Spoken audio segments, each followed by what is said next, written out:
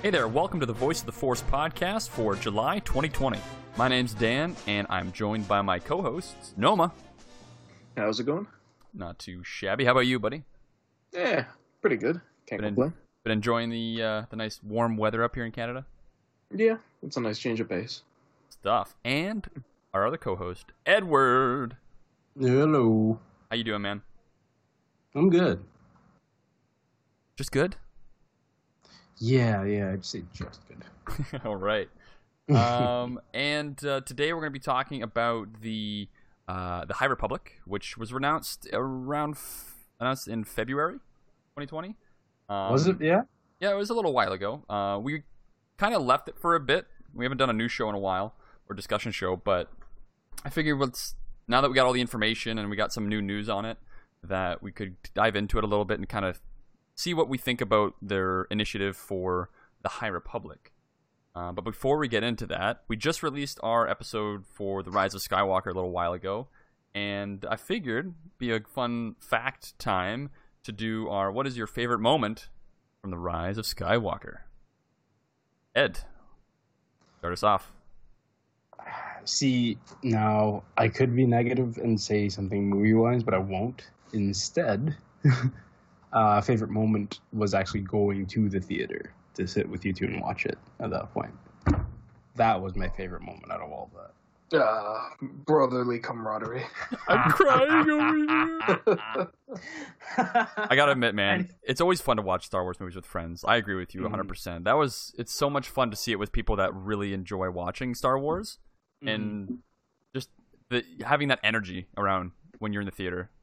But no, honestly, I'm saying, because, like, if I had seen that on my own, I would not have had the same reactions I did, where I could, like, actually, like, what the hell, invent to somebody right away, sort of thing, where I'd have, like, that entire movie stewing in my head until I was, like, get out of the theater and scream at that point. So, that helped. Very nice. How about you, Noma? So unfortunately, mine's more salty than Ed's is. I mean, it's half. Is it from the popcorn at the theater? Is that what you're trying to say? No, I never have popcorn. The salty popcorn? No? Okay. But, no. But, so mine is actually a bunch of moments, but all of my favorite moments from The Rise of Skywalker were every single time that J.J. Abrams goes out of his way to retcon The Last Jedi. Fair enough. Every time that happened, I was like, just, like, because of how much I don't like Last Jedi. I mean, it's retribution for you.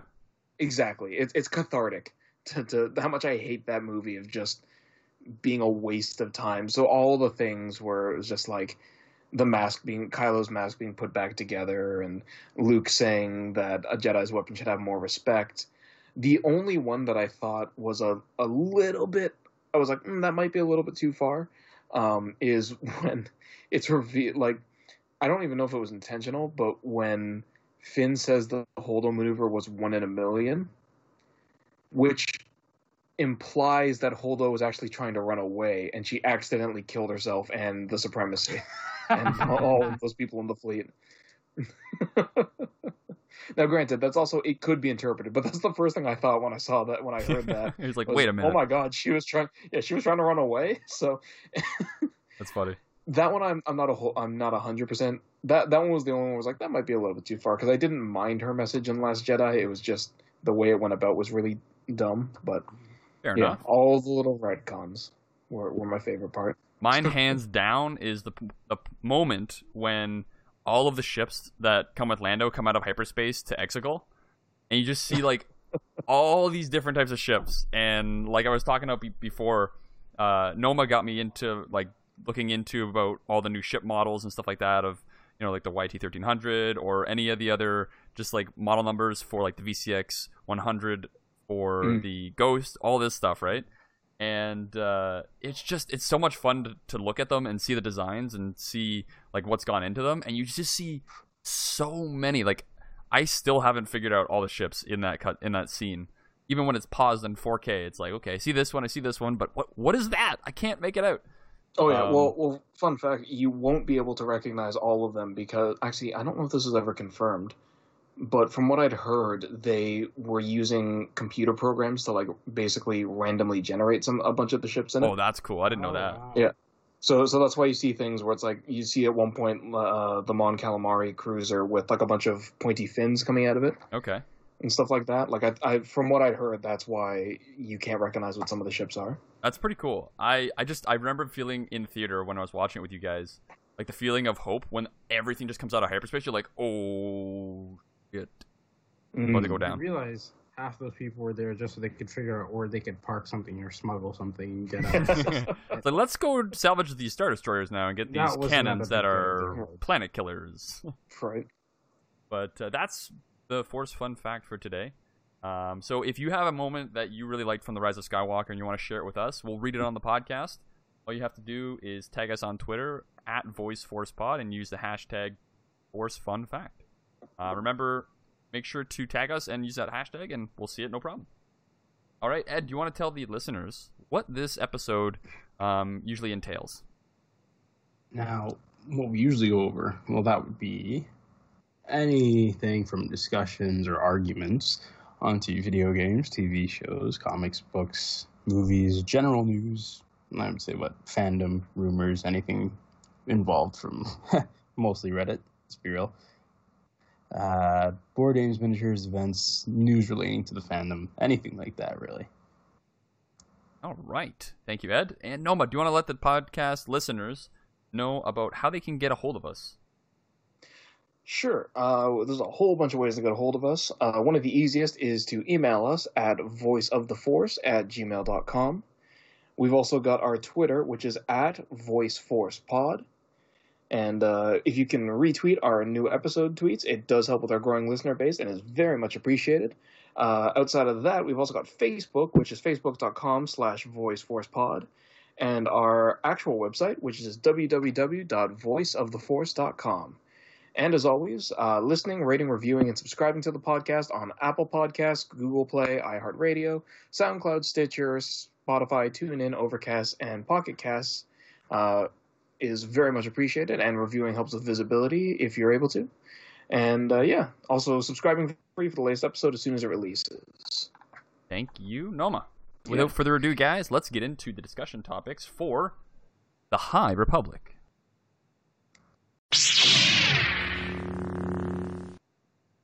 All right, so the interesting thing was that the High Republic was supposed to come out in August 2020, which is only a few months away now. But I think it was last week or a few weeks ago, on May 26th, actually. Lucasfilm and Star Wars... Lucasfilm? No.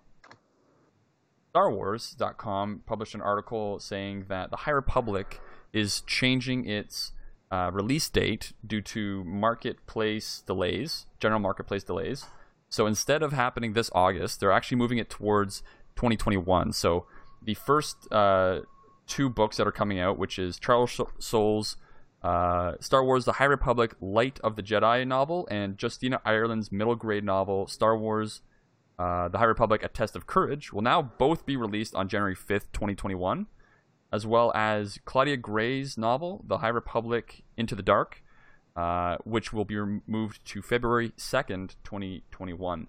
So we're going to be moved those all the way about half a year into 2021. So we'll see if they stick to those dates or not. I really hope they do, because I would have loved to have this summer to work on it. I mean, I don't know about you guys, but I got lots of free time to read some more novels. I've been catching up on a whole bunch of stuff. So what do you guys think of this? It sucks, but do they go into real specific details of why they don't, or is it just because of they can't get together for Corona? Because you could still do this over like a video call or something if you have to. To do what? Sorry.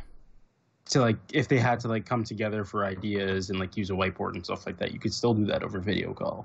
For this, it was more just like they have everything already made and it's set to release. Like it's all good to go. I think they were just thinking that if they released it in August this year, people aren't going to have a lot of money to buy them. So it would be like lighting a firework and it not firing off, basically, right? Like they're not going to make money on it. Not going to be a lot of sales. So they're moving it to a point where people have the chance to, have gone back to work and have had the chance to make some money to actually buy these things. That's my guess, because it said due to general marketplace delays, whatever that means. I mean, But I hope that they stick to this. There's some interesting things they have in this letter that they wrote. It's the creative director from Lucasfilm Publishing. They said that they gave us a little bit more information in here where they said you'll hear from them this summer from the authors, but when you do, be sure to ask them about the Hero of Hetzal, the Twins, and the Blade of Bardata, the Staros and Santeca clans, and the Storms. So it'd be interesting to know a little bit more about those. Those are specific things that they included in here that was not information they gave us before. But before we get into it too much, why don't we go back to the announcement that they did a little while ago about the High Republic. So another Star Wars article that came out on February 24th, 2020, is the launch of the High Republic when they announced it. Of what we knew it as was Project Luminous, and that was over at Star Wars Celebration Chicago, is what they kind of teased. And they were saying like it's gonna be, some of this big project that we've been working on, and we're excited for you to know about it. And that was basically all we knew. And we had like a placeholder for like a logo. It was almost like the Republic and Empire logo kind of mashed together, right? But we do have some pretty cool concept art from it. And the interesting thing is that this whole era, the High Republic, is taking place 200 years before the Phantom Menace. So I don't know about you, but the first thing that comes to mind for me is that Yoda is like 600 years old. So he's still probably within the Jedi Council, or at least a Jedi Knight in this. Whether he's active or not, I don't know. But I hope he's a Jedi. Maybe he isn't yet. Maybe he's just a Force wielder that really didn't know about the Jedi Order at this point. Who knows? It'd be kind of weird if he was... No, I feel like he'd have to be in the Order, because it'd be kind of weird if supposed to get you when you're young, right? So... Yeah, it's exactly it. And I don't know what young pertains as the Yoda species, but as we know, Baby Yoda's like 50 and is like a child, like a baby infant still. At 50, he's finally just starting to show, do you think? Because it tired him out and everything like that. So like 50 could be the equivalent of like 5. Yeah. I just want to read a little thing here. It says from the article, "This was a golden age for the Jedi, and is also the time of galactic expansion in the Outer Rim. So expect there to be rich tales of exploration, charting out the galaxy, meeting new cultures, and discovering what pioneer life in the Outer Rim was like. This is an incredible sandbox for our storytellers to play in, and within the publishing and for our storytellers to play in, both within publishing and beyond. We can't wait to see what great fiction they build within it." And there's a little bit of a trailer here that I'm going to play for the listeners. So take a listen, and it's the authors talking about the process of coming up with the High Republic and kind of what the High Republic is all about. So take a listen here, guys.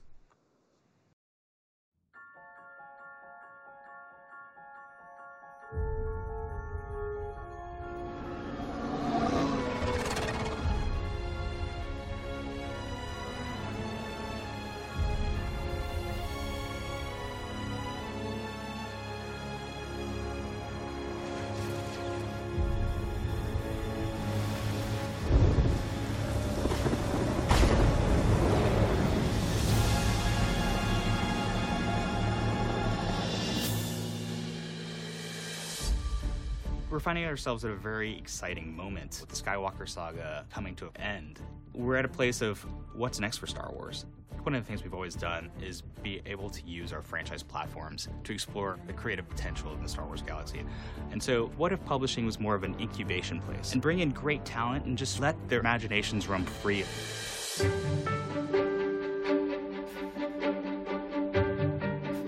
We put together a really unique writer's room where we had diverse voices with very different opinions about Star Wars. We all love Star Wars, but we're all coming in from very different places. This has been a very free environment for everybody to just throw things out there. We we've all done lots of storytelling, but this is unique and really special. The idea that this thing has been simmering for so long. It's the secret history of the galaxy. Yep, it goes way back to the beginning of Star Wars. We gave them essentially a blank slate. What would you like to tell? For over 1,000 generations, the Jedi Knights were the guardians of peace and justice. A line that we've been hearing since 1977, and we thought, what does that look like? It is a golden age where there's much more peace and calm in the galaxy. So we're calling it the High Republic. The description that we've used for the Jedi of this era is that they are the Jedi Knights of the Round Table.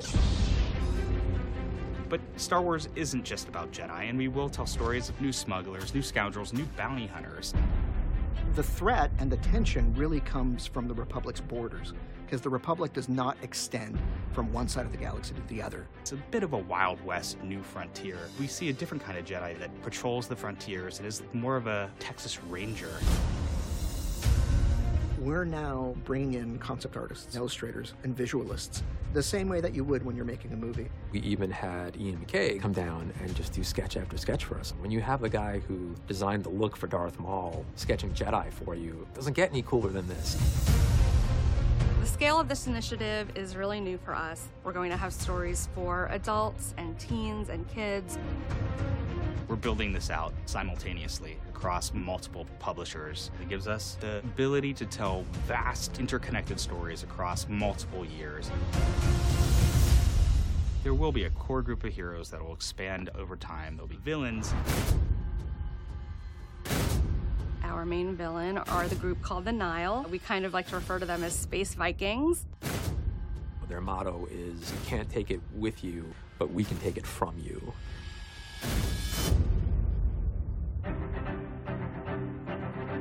Our story starts with what we're calling the Great Disaster. It wouldn't be Star Wars without adventure. And there's definitely a series of events that will spin the galaxy into a dangerous new direction, and it'll give the opportunity for heroes to rise up. The cool thing about this is that there's going to be a story for every Star Wars fan. It's really fun to be able to keep readers on their toes. This era is ripe for storytelling. The eureka moment was the question, what scares the Jedi? And that made us all go, ooh, something wicked this way comes.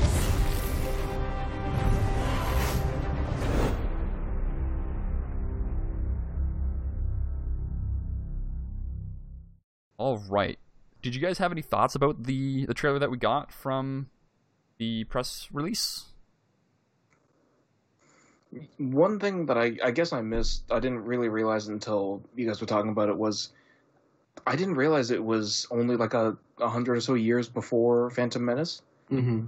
That almost seems like not enough time for me. I know exactly what you mean right there. Yeah.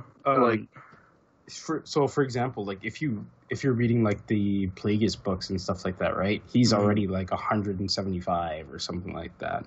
So the things they talk about there, if Plagueis is to be considered canon, right, then there's a lot of things they have to really tiptoe around. I guess he might be alive in here. We don't know how long the Mune race... He should be. Yeah. He's either alive or not it's before he's alive. Yeah, not as long as Hutts, but they do... Because in Phantom Menace, he's like old. Like almost 200 old kind of thing. So interesting. Is that from the Plagueis novel? Yeah. That's EU stuff, right? So hopefully they bring that in. That'd be interesting. Well, because also like Old Republic, like the MMO Old Republic, that's 1,000 years before. Mm-hmm. Yeah. So yeah, it feels like I mean, they hopefully they know what they're doing more than I do, but I feel like maybe 500 years would have been a better. Yeah. Exactly. Because then there's certain things in 100 years. You're telling me that the crossguard lightsaber fell out of practice. Yeah. Usually when that happens, it's for a good reason, and I don't really see why getting rid of. I mean, I guess it was because they weren't expecting to fight other saber wielders, but it's just time of high peace. Yeah, I guess so. They're maybe a bit more demilitarized. It just seems a little bit interesting. It almost feels like it's too limiting, but I mean, who knows? The other thing is like that I can see them doing is saying, if we're going to try this out, maybe we do it 100 years, and then if it works really well, then they can go farther back. Yeah, I can see that. I think the interesting thing about the trailer that we listened to there, they talk about like what is something that would scare the Jedi, because this is a time of peace, like Ed said, and basically they're at the point now where they're trying to expand into the Outer Rim a little bit more and kind of colonize planets, I guess, or at least discover new planets and make hyperspace routes and stuff like that for trade and everything. I think the interesting thing is this new threat that happens, and the I don't know what they said. It's like some sort of event that happens that kind of throws everything into motion, right? But the threat they've talked about was the Nile, the group of like pirates, space pirates. They said it was like space Vikings, I guess, that are going around, and they have I listened to another audio piece that I can't find, but the authors were talking about how they have this power, this special technique to do something with hyperspace that makes them super dangerous, and that's why they become a huge threat to the Jedi Order and the peace in the galaxy. But what do you think of their design? Like, they have these big masks on with these like, I don't know, these like conical or cylindrical like respirator masks things, and you have characters that look like Zabraks, Twi'leks, Gungans even, and some other races that we know, but they're kind of all together in this like pirate gang that is super deadly. What do you guys think about the Nile? Is what the group of people are called? It's one of those things where, like, just looking at them, I don't understand how they're a threat. Yeah, they seem like any other ragtag band of just pirates. So it's like, okay, sure, you're supposed to be scary, but I guess they'll explain just they can't come up with the whole. So this is what they're doing in hyperspace that makes them dangerous. Right. They can't just say that without us seeing it. So they're just like, yeah, no point. We just have to wait and see. And I think once we do, we'll be like, okay, this is why it's terrifying. Yeah, like the easiest thing that could come to mind for me is, and I can almost kind of see it from their designs, but they pull sort of like they're the equivalent of like the Mongol horde, where there's just so many of them attacking all at the same time.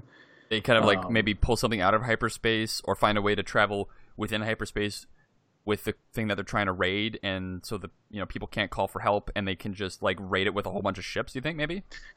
That's the other thing, is it's such a fine line to draw, because you can't give them anything that is more advanced than what you had in the prequels, right? Well, you technically could, because there could be lost technology, right? But then why wouldn't they be using it in, like, again, lost technology over 500 years? Yeah, okay. 200 is not a lot of time. Yeah, well, even if you think about our world, man, like, but that's what I was going to say. How many technologies have we lost from the 1800s? Or actually improved on more than lost. Yeah. Because you're right, in certain things, like Baghdad battery, we don't have the Baghdad batteries anymore, but that was like 500 BC, or 200 BC? I can't remember when, but like a much, much longer stretch of time. Right, right. So that's just what I'm curious about. Like, I could see it being something kind of, if you want to tweak it a little bit, something where it's like, oh, they can come out of hyperspace so much closer than anything we've ever encountered. And it's like, well, it's not so much closer than we're used to seeing in the movies, but in this time it is. Something like that kind of a thing, where you're showing when this technology gets introduced. That would be smart. I would be super down with that. Or if it's something where it's like, oh, they can bring in like 2,000, or you can bring in. Oh, actually, it'd be kind of interesting. Oh no, but they can do that in the Old Republic. I was going to say, if their ability was, we can have our starfighters go to hyperspace, right? And that's the like revolutionary technology. That would be kind of cool. What's like they're the people who miniaturize the hyperdrives. Okay, yeah. That would be smart, because you can start the battle already deployed. Yeah, and then you just jump in and just start fighting. It's like, if D&D reference is like you come into the match with your weapon already drawn, rather than taking a turn to actually. Okay. Yeah, exactly. I gotta say though, the thing that caught my eye and caught my attention in the trailer that we watched, they were talking about something like the event that kind of starts all the conflict off in this era, and they showed like the space station, So I'm assuming the pirates have something to do with either raiding the station or taking control of the station or doing something with that station. Like, we have no idea what the station is used for, but I assume it's High Republic owned and operated. But I'm excited to see like what they come up with this, because there's a lot of great authors in here. I don't think we talked about who is involved, but it's basically everybody, right? Everyone. Like it went from that video that we watched. Like you saw how many of them were in that room. Yeah, you got like Justina Ireland, Claudia Gray, Charles Soule, Cavan Scott, and Daniel Jose Older, and all the authors for those 5 that I just listed are amazing authors, and they've done great work in the literature that we have currently in the Star Wars universe, between comics, books, and whatnot. And I'm excited to see what they come up with, especially Charles Soule. Like, he is hands down my favorite author in the new canon. He has a way with creating such a unique take on what the Force does and how it manipulates things and how it speaks to people, namely Darth Vader in the comics for him. But if they dive into the Force with this stuff, I am all for it. Like, I couldn't see them not. Yeah. There is one thing which you kind of mentioned earlier, which is like, what is a threat that would scare the Jedi? And I immediately thought of something, and I want to be completely upfront. I don't think that they're going to do this, because I think this character, the thing is, they could do it, and it would be super cool if they did, because this is an EU character that basically doesn't exist anymore because of the new movies. But if it ended up being something like, if the Nile ended up accidentally waking up, Dan, I don't think you know who this character is, but Abeloth. No, I don't. Oh my Abeloth? god! Or Yeah, Abeloth, the one trapped in the maw. Yeah, Oh, okay. right. Yeah. That would be sick, and she would terrify the Jedi, because like, if Luke in extended universe, if Luke could barely go toe to toe with her, is she like a Sith or? So Abeloth is, you remember Mortis, right? With the Force gods, technically. Yeah, you have the sister, the brother, and the father, and they represent the light side, the dark side, and the balance in between. Right. So Abeloth is the mother. Oh. Yeah. So her whole kind of a shtick is that she was at one point a human or not a human servant, but like a servant who served the ones, but eventually, basically because she actually aged while they didn't, and she was basically the one keeping the daughter and son in check through like actually caring for them and being an actual mother.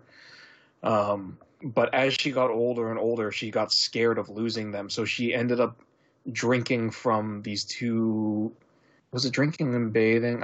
She ended up drinking from basically these two Fonts like, of purified... power. Yes, yeah, the And font the of power. pool of knowledge. Yeah, basically two like the light and dark, like concentrated. Okay.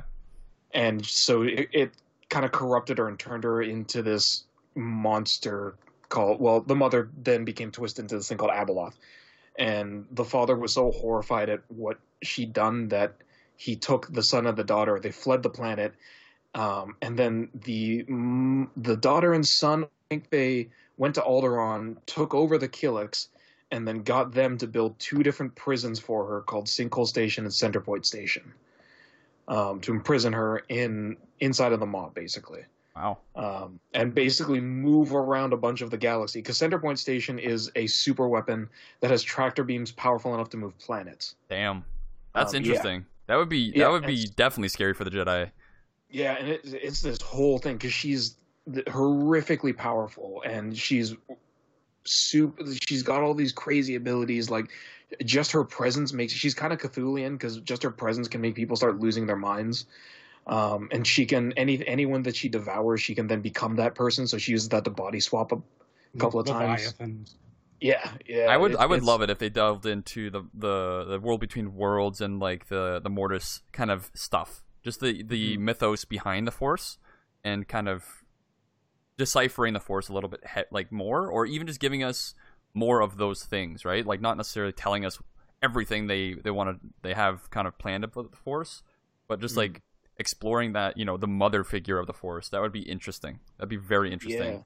Yeah, exactly. Like, and so it'd be interesting because the biggest thing was in the original books, the struggle was so tough because it had happened after Clone Wars, so the ones basically didn't exist anymore. Yeah.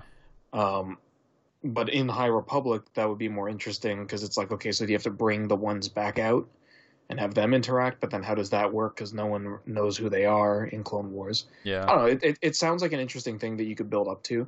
Ed had mentioned beforehand, like, as a joke, that, they could have, like, does that mean the Yuuzhan Vong are showing up? Which, again, I guess they could, technically, because they're also basically out of the canon now. Yeah. Any sort of, like even the is that the threat that the Chiss Ascendancy are fighting? Is that who the Yuuzhan Vong are? Or is that something completely different? They're the one that they mention a couple of times. They weren't fighting the Yuuzhan Vong, but the Yuuzhan Vong's scout fleets, like recon fleets, were hitting them before anybody else. Okay. Yeah, and that's the whole, like, in Extended Universe, that's the whole thing. When Palpatine meets the Chiss, they tell him about this, and that was kind of one of the interesting things. Was part of the reason Palpatine's regime is so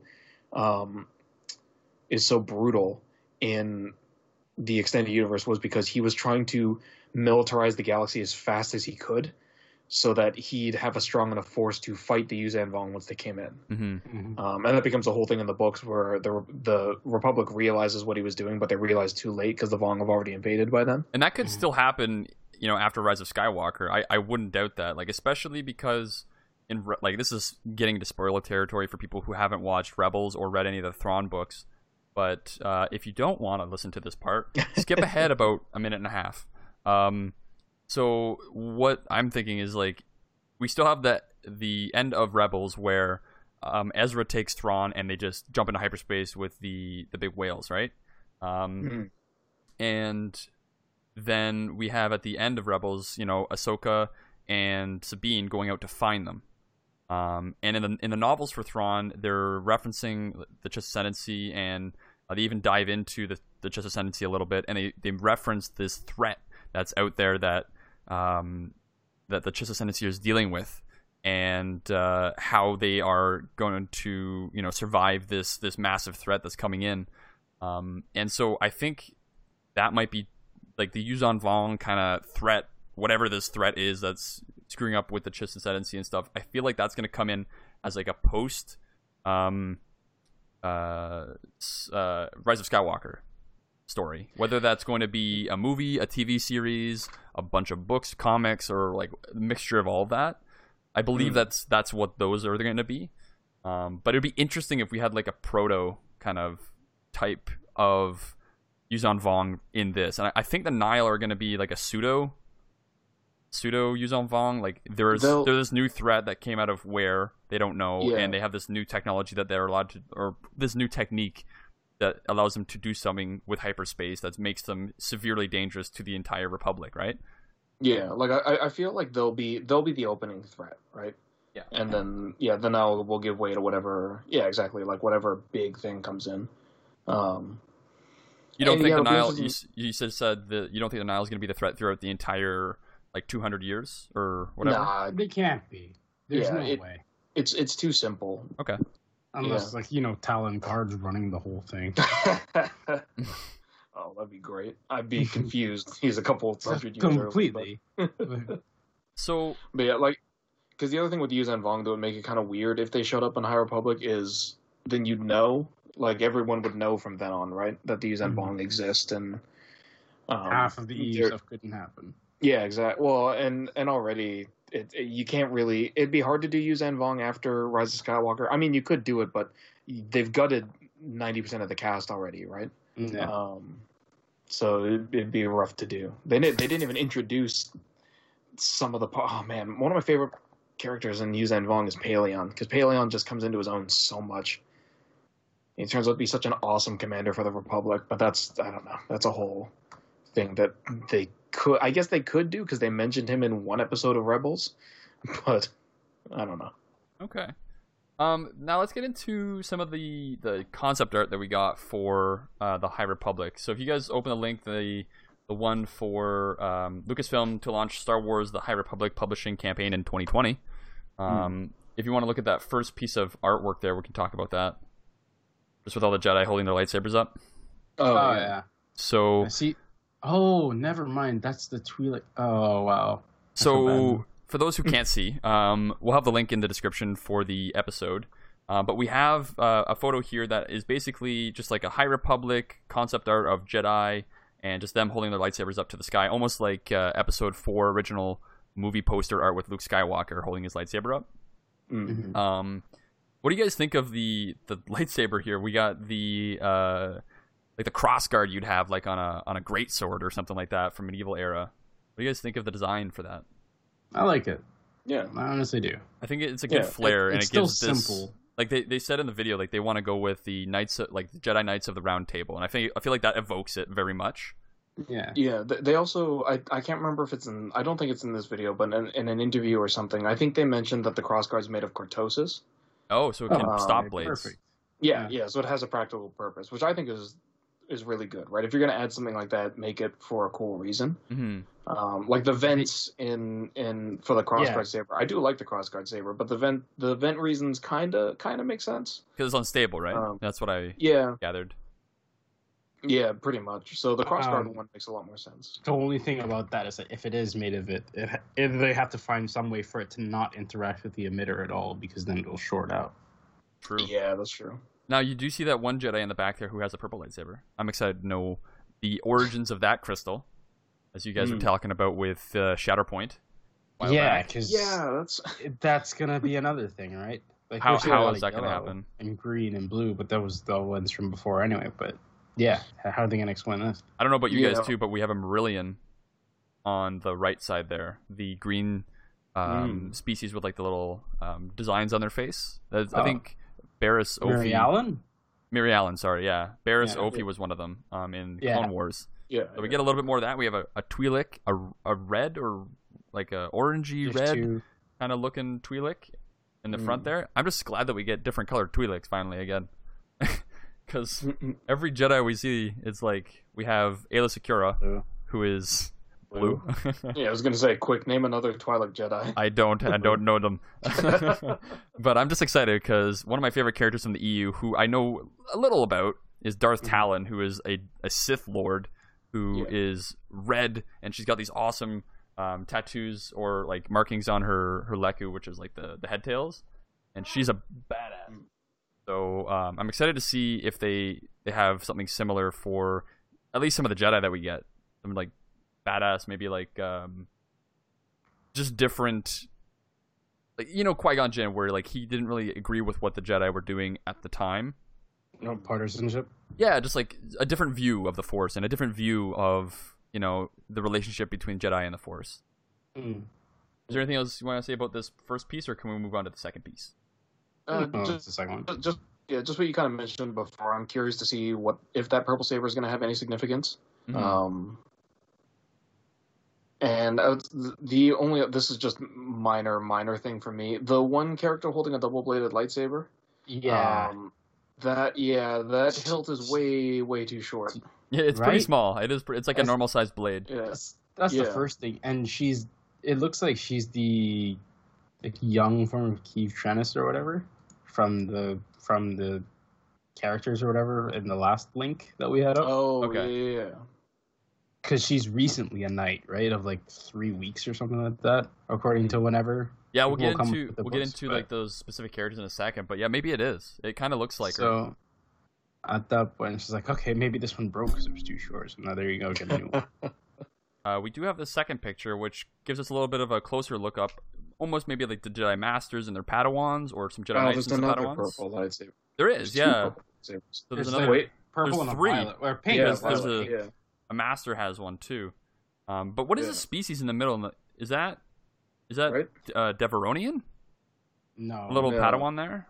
It kind of like it's got that like the horn, like the Devaronians do, but I don't know. That's interesting. I don't think we've seen that yet. Devaronian mix. Maybe. Yeah, right. It could be a mixed species.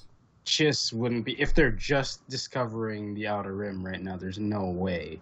Oh, here we're talking about Which Twi'leks is- too, and there's a blue That doesn't Twi'lek. make any sense. Yeah, that's right. It's super. No. See, I gotta go back to that point now because you're playing the Old Republic right now. The Outer Rim is there. What the hell is there for them to? Well, the Outer Rim in the Old Republic is there, but that's EU now. Right? Are you kidding? Well, yeah. Technically, right? I'm just playing devil's advocate here. Like, if they're dealing with new canon stuff, they have free reign to make it however they want to, right? At this And point. I mean Yeah, that's why you can see Valkorion in the middle there. Yeah, As a Jedi. he's coming in, man. The Internal Empire is coming for you. Yeah, right. Oh my god, that's like young Valkorion right there. Yeah. But we do get like the Grand He's going through Inquisitor. Benjamin Button syndrome. Now? Yeah, the Utapawan. Yeah, he looks almost exactly like him with the markings. They all looked really similar on that planet, though. Mm-hmm. The lines on there, they look like I'm not trying to be rude, but they all look like they got run over by a tire. I'm not lying. That's the first thing when I was a kid and I watched episode 3. That's the first thing I thought. So this is when we learned that Dan is space racist. I thought, damn it, you got me there. No. So as we go through that, there's some pretty interesting character designs. Like the Jedi definitely have that brown and tan Jedi robe kind of thing going on, almost like a goldy color to give them a little bit more of like a higher stature, of like we can kind of be that guiding light, I guess. But I don't know. I like these character designs. Now, the one thing I do want to ask, because I know this is gonna make Noma really happy, is the statement that Kathleen Kennedy gave out, which is, "We are so excited to be opening up such a rich, fertile era for our authors to explore. We'll get to see the Jedi in their prime." What do you think of that by Kathleen Kennedy, Noma? I feel like that's a pretty good generalization of like what this 200-year gap is going to be about. Is it? It kind of seems like a nothing statement to me. Yeah. See, I see it as a loaded one though. Yeah. Because like, we get to decide when they're in their prime, and it's now, and it's that's fair. Completely new thing, because everything that was in the EU and everything like that from like thousands of years ago or whatever, it's like, no, when they were having the freaking wars against the armies of the dark, they weren't in their prime to do that. Yeah, right. They won. It just kind of hits me at the same kind of statement you'd see where it's like, oh, you're not going to believe how powerful the First Order is, or man, when you see what Captain Phasma does, you're going to be blown away. It's like just something to say. It's just words that it's just the words that they have to say to try and get people excited, right? I mean, take it with a grain of salt, because Kathleen Kennedy could say that she's going to give me all of the Star Wars merch that currently exists, and I would assume that it's a lie and there's a catch in it somewhere. You know what's going to happen is they're like, we have the High Republic all ready to go, exactly. And then like December 2020 on the 31st, they're going to be like, oh, we cancel it. Yeah, exactly. Ooh, that would be terrible. Like it's just one of those things where I don't know if I've ever explained this before. Like, I've definitely voiced these opinions, but the way that my trust works with people that I don't know specifically, is that you get 3 chances, right? If you lie to my face 3 times, I'm just going to assume from then on out that everything that's being said to me is a lie, right? This is why you've heard me go on rants about, like, you know, video game companies like EA and Ubisoft, and because when you lie to me 3 times in a row and say, oh, guys, you don't even understand how much work we put into Mass Effect Andromeda, and then it's like fiery garbage pile, right? God, we've been working on this game since Mass Effect 2 ended, so it's like 6 years of time, and then it was actually like 12 months. It's like, okay, so yeah, if I don't know the person after those 3 strikes, I'm just gonna assume it's a lie. So when I see, I don't know, that's where I'm coming from with this. Yeah, it's just she's saying the thing, and I'm gonna wait until the stuff actually. It doesn't mean I'm gonna say, oh, I'm not gonna give High Republic a try. I'll give High Republic a try, but I'm not gonna use any of those certain people's statements to influence me. If Claudia Gray came out and said that same thing, I'd be like, oh, a little bit cool, more. I'm yeah, interested. Yeah, I'm interested in reading. Go ahead. Sorry, but yeah, look, I'm more interested in reading Into the Dark now, because same kind of thing, right? Like when we went over Lost Stars. Lost Stars like I don't like the ending, but that no one lied to me about the ending, right? I just feel like that's not when it should have ended beforehand. Yeah. Yeah. But in terms of the book itself, I did like Lost Stars right up until the ending. And I find that Claudia Gray's writing is very well written. Like, it's not hard to read. Well, that's one of the things that I did like about Lost Stars was it wasn't like a Twilight. Not that I've actually read Twilight, but it wasn't like one of those kind of young adult romances. No, you don't have to tell us that you read Twilight. We know that you have. Like, relax, man. Fun fact. I was talking to someone about Twilight a couple of weeks ago because there was a YouTuber that we both watched who did a video on that stuff, and he did not believe me when I said that I learned from that video that there were werewolves in Twilight because I didn't know that. Oh, that's good. Yeah. Anyways, we're getting off track now. Okay, so let's get back into the. We'll go to the covers here for each book. So we got the first one is by Claudia Gray. You said it was Into the Dark. It looks like it's between maybe like a Republic soldier and a Jedi. I assume they're probably like from the picture here, it looks like they're on a ship and maybe they're being raided. Because the lightsaber's ready, they have like a thermal detonator in their hand. But it looks interesting. I'm definitely down for a book from Claudia Gray. Well, now this is a young adult novel too. Did you ever do the HK quest for? Yes. Republic when you had to go like unlock them, you were in that ship and it was like a death ship and you had to like find things and turn on life support and thing or you would just like choke. Yeah. Do you remember that? I feel like this just based on what you said because you see the blast doors that are kind of like half open, right? In the background there, just where the girl is standing in front of. So it could be like a dead ship that's like completely like they're trying to try and like rescue somebody and they run into more crazy stuff. This just in, I have a synopsis. Is there an actual synopsis? Yeah, if you click the link underneath where it says available for pre-order, it tells you a synopsis. So let's read this. Okay. Well, Padawan Reath Silas is being sent from the cosmopolitan capital of Coruscant to the undeveloped frontier, and he couldn't be less happy about it. He'd rather stay at the Jedi Temple, studying the archives. But when the ship he's traveling on is knocked out of hyperspace in a galactic-wide disaster, Reath finds himself at the center of the action. The Jedi and their traveling companions find refuge on what appears to be an abandoned space station. But then strange things start happening, leading the Jedi to investigate the truth behind the mysterious station, a truth that could only end in tragedy. Let's see. So that gives us a little bit more information on possibly what the pirates are up to. Right. Well, that almost implies to me that the thing they can do with hyperspace is disable it. Yeah. Or do the gravity wells. But again, that's the interesting thing though is that when I listened to the press conference with the authors, they said it's like they can do something with hyperspace, or from what I remember, they can do something in hyperspace that hasn't been done before. Yeah. Whether that means in this time period or in Star Wars in general, I don't know. I hope, because they're pushing it, because the Chiss were the ones who were using like interdictors to begin with, or it wasn't even that. It was the I won't say anything. Actually. But what do you guys think? Do you think that's a story that you want to read? Like, I'm intrigued. Definitely. You know what? I already told myself I'll read everything that comes up for this just at the beginning. Oh, really? I'm excited for that. Yeah. I mean, we have to for our podcast. Like, you have no choice but to read these things, guys. I'm holding you hostage. Yes. I mean, I'm hoping there's an audiobook version, but there will be for every single one of these. There will be, but like at the same time, it's that like I'm gonna have that Dan twist on this and be like, no, I want to enjoy these. I want them to be enjoyable. So and I want to go in with my head up for these. That's the thing that we really do with Star Wars for the most part. I mean, I can't speak for Noma specifically, but like I try and go into Star Wars, and I feel like Ed, you do this too. That like when a new piece of Star Wars comes out, I go into it thinking I'm gonna love it or enjoy it.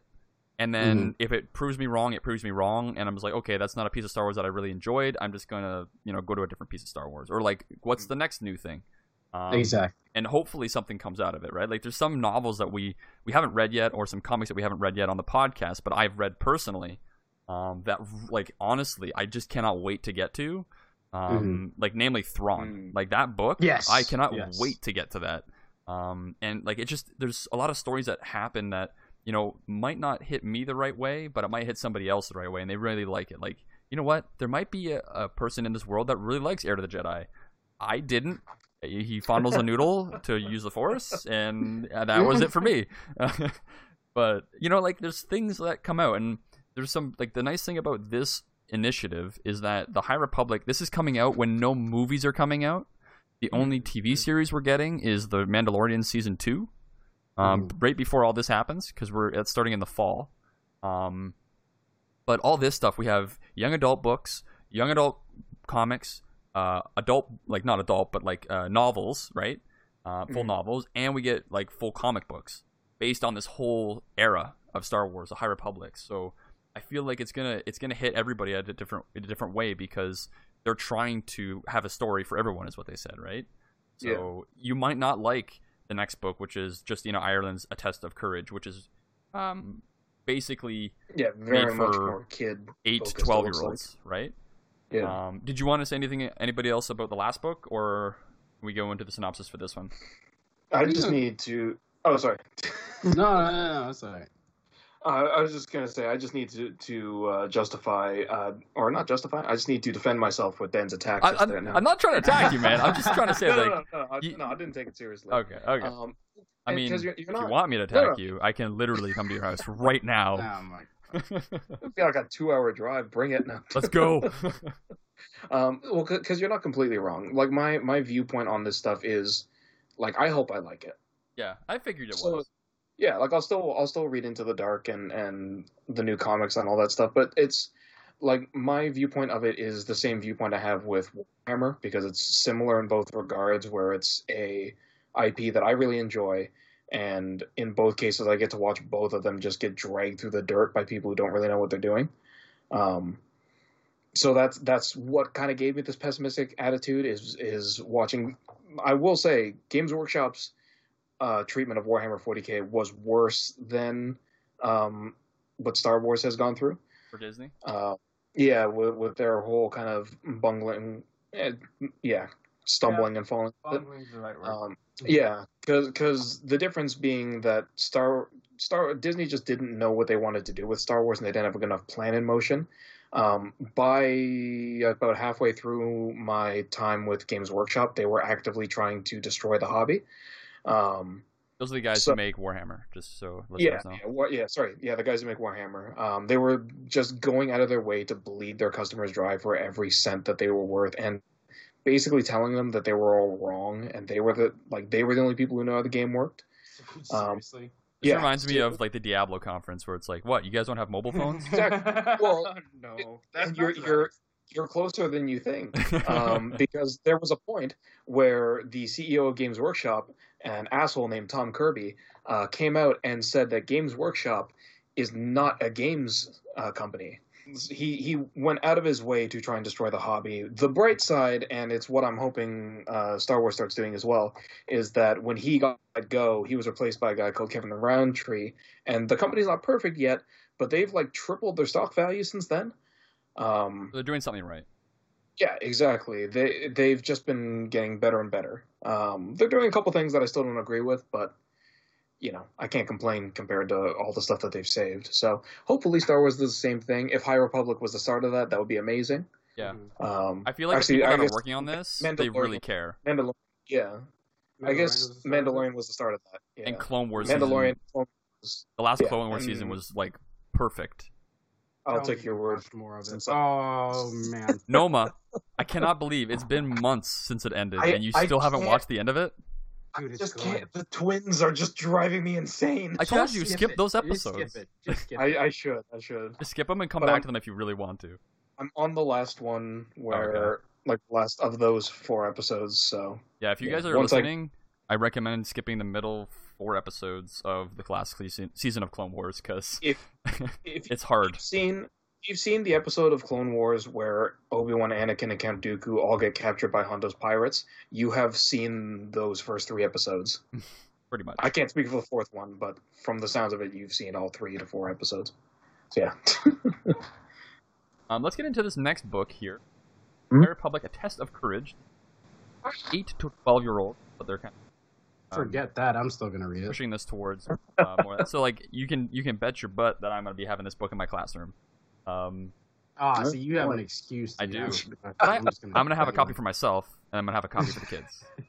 So this one, the synopsis is: when a transport ship is abruptly kicked out of hyperspace as a part of a galactic-wide disaster, newly minted teen Jedi Vernestra Rowe, a young Padawan, an audacious tech kid, and a son of an ambassador are stranded on a jungle moon where they must work together to survive both the dangerous terrain and a hidden danger lurking in the shadows. This one seems there's not just like a one-off like thing that happens to kick everything out of hyperspace in that area. It's like galaxy-wide, which is interesting. That's something new that we haven't seen before. Yeah. Yeah. So at this point, except for Order 66, so that's true.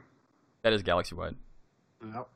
Yeah. So at this point, it seems like they have just said now that the hyperspace, the event that kicks off this thing is they either disrupt or turn off hyperspace for everybody.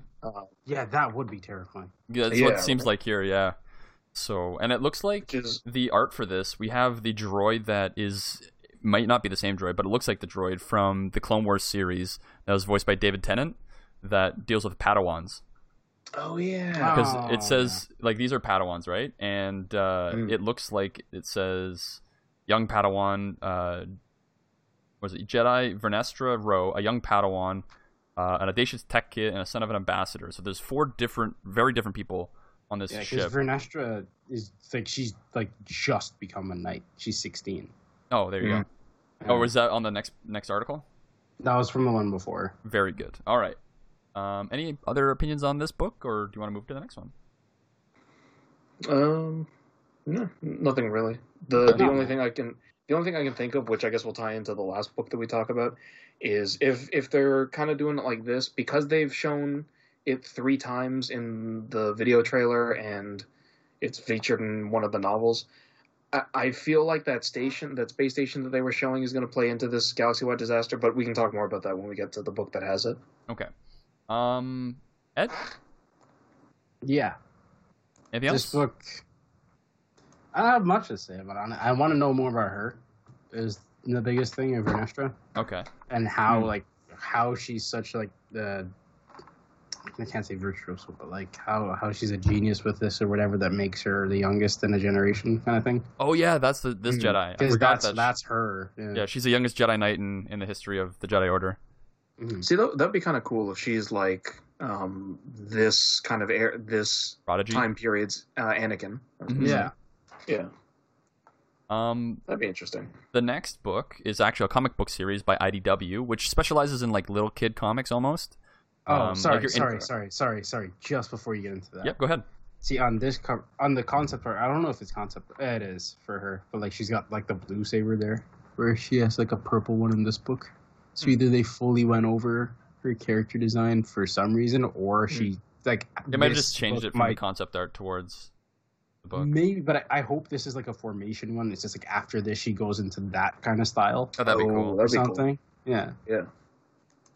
All right.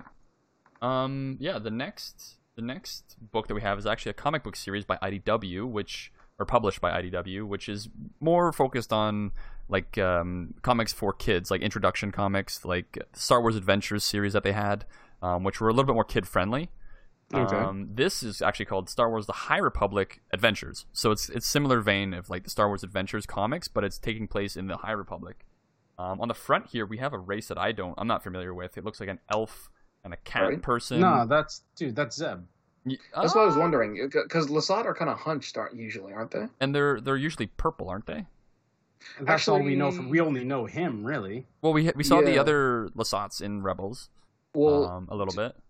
He has a point though, because Jaro Tapal in Fallen Order doesn't. He stands up right straight. Yeah, true. It could be. He could be. That'd be interesting. I like his design. Like he's got that like cape poncho-y thing, and he's got like he's almost like an explorer's kind of garb going on here, and and that's Farzaza is his name, and then his companion there, who also is the Jedi, it looks like, is Luca. Female human looks like, and she's got more of like a regal kind of explorer's outfit on, from what I can see. That just seems like the design of the age, really, because even on everybody's robes and everything, they still have that. it is something I'm curious about, because what I'm noticing with all this High Republic stuff is the Jedi outfits are a lot more elegant and regal. It's like the Roaring Twenties of anything. For. Like they very much have like gold and like brown and like pale colors scheme to it. Yeah. So I'm curious during this whole High Republic arc how bad this event has to be to transition them from like a Knights of the Round Table to monastic. What they are. Yeah. Because they're like, we can't like, I'm assuming maybe this is the part where like they are allowed to feel things, but then something happens where they feel like the emotion is a bad thing, so they have to just throw that away. That like maybe it costs the Jedi Order something that they can't lose, and they do. That would be interesting. I wonder how I'd feel about that, because again, it's one of those things where I feel like 100 years is not enough time for that to be set up as like a real quotes tradition. Mm-hmm. It feels like the 500 might have been better for that, but at the same time, depending on how bad the event is, it could be. Yeah, anyway, or ignore not climactic, like end of world. Cataclysmic. Cataclysmic. It's like a cataclysmic event for the Jedi Order. Yeah. Okay. Like if it has something to do with if their last enemy is like a Force user, if they realize that the only way to beat it is to purge all their emotions, then then it makes sense. Mm-hmm. In 100 years, why they do that? I hope they do something that makes sense and we're all happy with, but something that we don't realize, like don't think about. You know what I mean? That's the thing that makes me happy. Is like when I read One Piece, the Japanese manga that we all read. You included, listeners. If you don't listen to or read any of that, you should read it all. But the thing is, like, it's only 900 chapters. It's a good read. You can read that in a few months during quarantine. The nice thing about One Piece, I think I've said this before on the podcast, is that the author Oda, he does things like he sets up things way in the past, but then he revisits them, and he also does things like people are always guessing theories and stuff online about the manga and like what's going to happen next, or what's going to happen with this character, or like what is this character and what is their deal. But he always finds a way to make something, not always, but he finds 9 times out of 10 a way to make something as impactful and original and amazing as possible, and that's what really keeps us coming back to it, I feel. And one of the great things with that, which it'd be harder to do with this, but I feel like there are ways that you could do it in this, is a lot of the questions that people ask, they're not questions that are super relevant to the main story. Mm-hmm. Yeah. They're more lore based or just kind of weird mysteries that don't directly impact the plot. Because there's a great one with the arc that we're on right now, where I don't want to say too much, but they basically, there was a point in this newest arc where they revealed something that had been a question for 12 years. And they finally answered it. And they finally explained one question that people had been asking for 12 years. But the reason that's such an amazing payoff is because it wasn't plot important. It was no one's expecting a trivia thing. Yeah. So you can do things like that. Could you do that with High Republic? Yeah, I'm sure you could. I'm sure there's questions that haven't been answered. But I think the main thing is it has to be something that isn't primary lore focused. Mm-hmm. That has to explain that. Who knows? Maybe what happens in this is what makes all of us hunched. Who knows? Maybe. Or why Yoda speaks backwards. Who knows? Yeah. The next comic is by Marvel, which is like their main comic publisher. This is made for everybody, but this is like the adult focused stuff, I guess. Like people that want to see teen to adult. Yeah, the people that want to see like the nitty gritty of Star Wars. So this is just called Star Wars: The High Republic. They don't really have anything on it except for this variant cover, which has a Twi'lek and I think a Zabrak up in this Nile kind of garb with the helmets and the bandoliers and these like staff gun things. I mean, they look badass. Like they look like junk pirates. Like they've salvaged this stuff and they've made. I don't know if they use this type of gas or something. I assume that's what those masks are for. And those canisters on the Zabrak's body there, but it looks cool, and I'm excited to see if we get like an inside scoop on the Nile with this comic series. That'd be cool. That's a good point. If they're like drugged up pirates, then that could give them a slight an edge against the Jedi. Yeah, could you imagine if they have like a some sort of like drug that gives them like physical prowess or immunity to the Force or something? Yeah. That would be interesting. That's a whole interesting thing they could dive into as well. Oh God, this might get into a huge tangent, but man, if you look at the drugs, quotes, in Star Wars, it's one of those things where it just makes it really obvious that Lucas didn't do drugs that much. Because like spice always confused me. It's like, oh, it's this thing that you put under your tongue, and then you get real high, and it's like, so it's just LSD but different. But yeah, so this kind of like more aerosolized version, like kind of like a combat stim or something. That would be kind of interesting. And we haven't really seen stims or anything. Like, it's in the Star Wars games all over the place, but it's never in this. Yeah, the only thing you would see is just like back to Kolto stim or something like that. Yeah. Because even like Star Wars: The Old Republic, the MMO, there are combat stims, there are stamina stims, there are like a whole bunch of stuff, and like implants and things. Like maybe these helmets actually are like attached to their being, right, and like give them some sort of like heightened senses or something. But like it looks like the Twi'lek there, she has, and the Zabrak here, they have like that coil coming down from the mask into some sort of pod, whether that's like oxygen or if that's the combat stim or whatever it is. We'll find out. Yeah. The only other thing about this big, and this is super minor, like this doesn't bug me, I just find it more funny than anything else. But I was talking about this with Ed for a little bit. There's a few small art mistakes on this image. If you look at the barrel of the gun that the Zabrak guy's holding, the open area between the barrel is just a gray block, and it's just cutting off the Twi'lek's leg that should be going through there.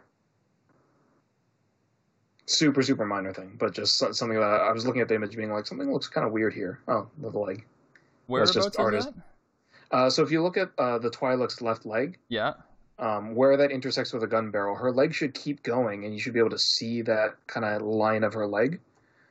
But the gun barrel's gray, and it just kind of blanks out the thing, because that whatever pack she's got should also be showing through that. Oh yeah, it's got like a weird gray thing. I think that it's a variant art, but maybe that might be an error they hopefully print. Oh yeah, well, and I'm also assuming this is just stuff that they just fired out as fast as they could, right? Like just to show people what it's going to look like. So yeah, I'm not going to hold this against them at all. It's just I was just looking, like, it's just my artist OCD. I was looking at it being like, something's kind of off here, but I can't tell what. Oh, there it is.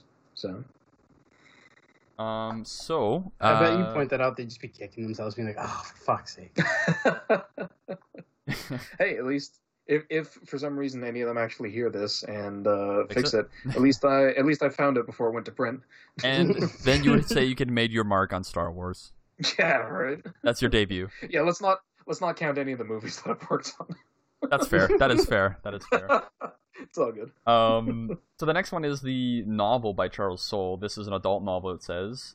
It's called Star Wars: The High Republic, Light of the Jedi, and the synopsis is not very long, but it says here... Oh, but... sorry, go ahead. Yeah, I'll just read this quick and then we can jump into it. The events of the novel are set 2 centuries before the events of Star Wars Episode 1, The Phantom Menace. The story follows Jedi Avar Kriss as the Jedi Order faces a new threat. Now... I'm looking on Wikipedia just quick, and they have a section here where it says continuity. It says the character Avar Kriss first appeared in the comic book Kylo Ren, The Rise of Kylo Ren, or issue 3. So there's continuity there. I think it was a flashback in that one, if I'm not mistaken, or a mention of the Jedi. Oh, I think I know what it is. It's a holocron, and the holocron opens up with her, and she's talking about something. Some secret from the Jedi Order. So that might be something that we might see her create in this book, or just, just a cool continuity thing. But it's Charles Soule, so he did that comic series, and he's made this book, so obviously he's going to have continuity between them. Did he do the Vader, the... Original Vader. Original Vader, okay. So I was going to say, that reminds me of the Momin callbacks. The Momin was initially in Lando, which he wrote, and then he did the Darth Vader series. Okay, yeah. So it seems like that same guy. Like, this is a guy who really knows that kind of One Piece style callbacks that we were talking about. Mm-hmm. Oh yeah, he knows. He knows his stuff, and that's why I like Charles Soule, because he really does form characters and remember them and bring them back into other pieces. So there's like you have that feeling of like this is the same universe. It's not like you have Han Solo in this book, and then it's just like completely different characters in this book, and there's no mention of this character or whatever, right? Yeah. But the cover. What do you guys think? I think it looks beautiful. It just like looks... like oh yeah, no, like I was saying before with the whole Jedi aesthetic, I really like this outfit. Mm-hmm. This kind of like this looks like a light side Jedi to me. Yeah, kind of like regal and really has a nice commanding presence. Like the embroidery on that's really nice. I'm gonna say right now, just because we're playing the Old Republic right now, the MMO, the thing on her head probably gives her a stat boost of some kind. A tiara on her forehead. Headgear. Yeah, the it rest is. of them Right? aren't wearing any, except for this. Feel like he's got some too. The one thing I wanted to mention was the Wookiee here. He has a name. It's in that press release that I listened to from theforce.net, and he has a name, and it's a palindrome, so it's the same backwards as it is forwards. Okay. So it's really interesting, but he has a blue lightsaber, and it's a Wookiee Jedi. Who doesn't want a Wookiee Jedi, right? Right. I'm excited. This is the first one we've seen since the one in Extended Universe's name I can't remember. Actually, we had one Padawan. It was Rebels, yeah. Well, or sorry, Clone Wars. In Clone Wars, his name was Gunji. Yeah, that's right. He had the wooden lightsaber hilt. That was cool. Damn it! Who's the one in Extended Universe? It's not Lobaka. It's... Is it Lobaka? Yeah, he has a orange lightsaber. Is Lobaka Jedi? He's okay, that's probably what I'm thinking of then. He's the only one I know. Okay. But yeah, that's the cover here. We have 4 Jedi, a Wookiee, a lady in the front, which I think is Avar Kriss. The Jedi on the right hand side, and then like a Twi'lek Jedi on the far right hand side, and then we have that space station that's in the top there. It looks like yes, it looks like it's falling apart. Does it? Does that not look like? No, they show that in some of the other pictures. I think that's the space traffic around it. Oh, I see. Okay, but yeah, it's up in the planet, whatever planet this is. It's chilling up there. So yeah, these are the novels and the stuff we're going to be getting from it. But I would love to delve into the actual characters that we get here. Ed was kind of hinting at that earlier with the different concept art and stuff. Anything you want to say about the book before we move on? Yeah, like this one, it seems to be like this is going to be the main storybook kind of thing. Yeah. Where all the other ones kind of be like side stories sort of stuff. But like this is, okay, this will detail what the problem is, how they deal with it, what scares them, and definitely how they go forward, right? So if you want to read at least one out of this whole set, this would be the one. This is the one I would recommend heavily just because it's Charles Soule. Was this the one coming out in January? This is the first one coming in January 2nd. Okay. This one and I think Claudia Gray's. The Claudia Gray one said October, unless that's been delayed again. Just in Ireland, then. It was the other one. Because I was going to say, that could actually work really well if they don't explain what the catastrophe is until Light of the Jedi. I feel like that would make Into the Dark even better, because if they get knocked out of hyperspace... It would just be terrifying. Exactly. Yeah, what happened? Well, you never find out because, only the people in Light of the Jedi know because they were directly there. Exactly. The only other thing that I can kind of think of, just because, like I'd mentioned before, we see that space station a lot in the YouTube video that they had. Kind of gets me thinking, again, this is just me with my mind going, so who knows what this will be. If it was more the old school hyperspace, like old EU stuff, where they need like hyperspace waypoints. Yeah, actually, like Mass Effect, think that kind of way.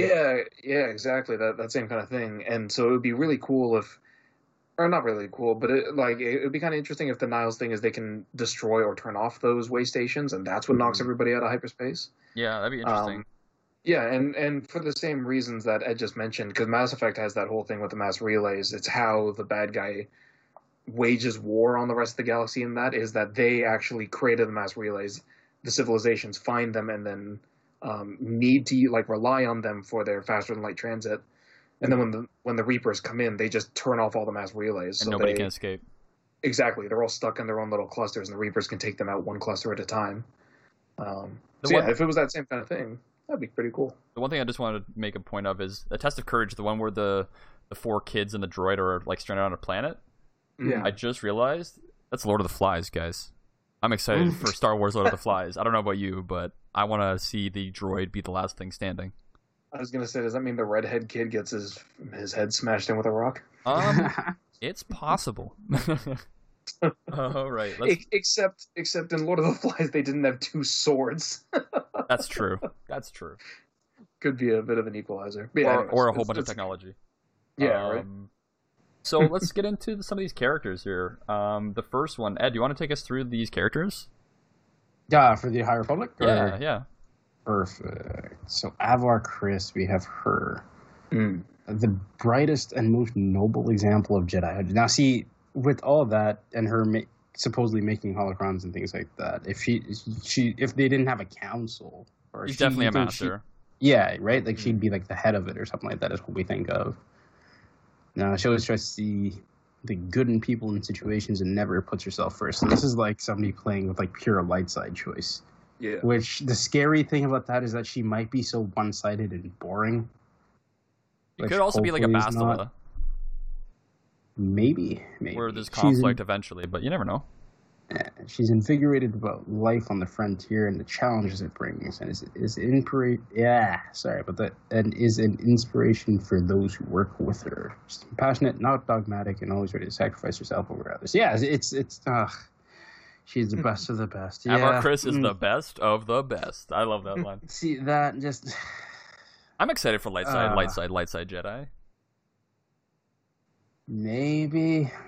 It depends how they play her. Yeah. I mean, it's Charles Soule's character. I would assume he's going to do a good job, just because he's done a good job with everything else. But either that, or there's got to be somebody who's just like a good kind of balance that has to be with her constantly. There's a sliding scale between Yoda and Obi-Wan, basically. Yeah. Okay. What's the next one? Next, we have a Twi'lek, also Jedi Master, looks like. His name is just going to be... He's right out of, like, a D&D... Right. Or somebody created... He reminds me of my light side version of Sarlon, my character. The Inquisitor in SWTOR. Did you name him Loden Greatstorm? I did not. I did not. But name aside, though, one of the best teachers in the Order, so he could have, like, that Yoda sort of teaching kind of disposition with like all the younglings and stuff like that. Strong and wise with a good sense of humor. You would not think that from the concept art. Yeah. Loden looks at every moment as a learning experience, always trying to better himself and those around him, especially his Padawans. So there you go. Oh, you know what? That's something with this era as well, where either this is where they stop having multiple Padawans to one teacher. Oh yeah, true. Because that could be something I could see being a thing within 200 years, maybe, either due to numbers, whatever it is. Yeah. Or because of this whole thing, it's just like we don't have enough or something. Too many people have to go and look out. So you only get one. Go. Who knows? But that might be a thing. I'm just gonna stop you here for a second. Yeah. I feel like these little synopses of these characters are like their Tinder profiles. It's like he's got a good sense of humor. He looks at every moment with a learning experience. He's trying to better himself, but he's also around his Padawans. You know, he's trying to help them out too. But he's not smiling at all. He looks kind of like he's gonna murder somebody. Yeah, he looks like he's gonna murder somebody.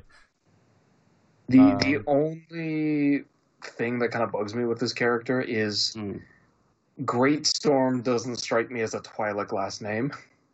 I mean, maybe there's a reason for it, but if you look at the other ones, like Sakura, Fortuna, I mean, Harrison maybe Nula, they're taking their own. It could Maybe, be that right? somebody like he was adopted, or he was like something of like it's a given name. Like he didn't have a last name and someone gave him that name.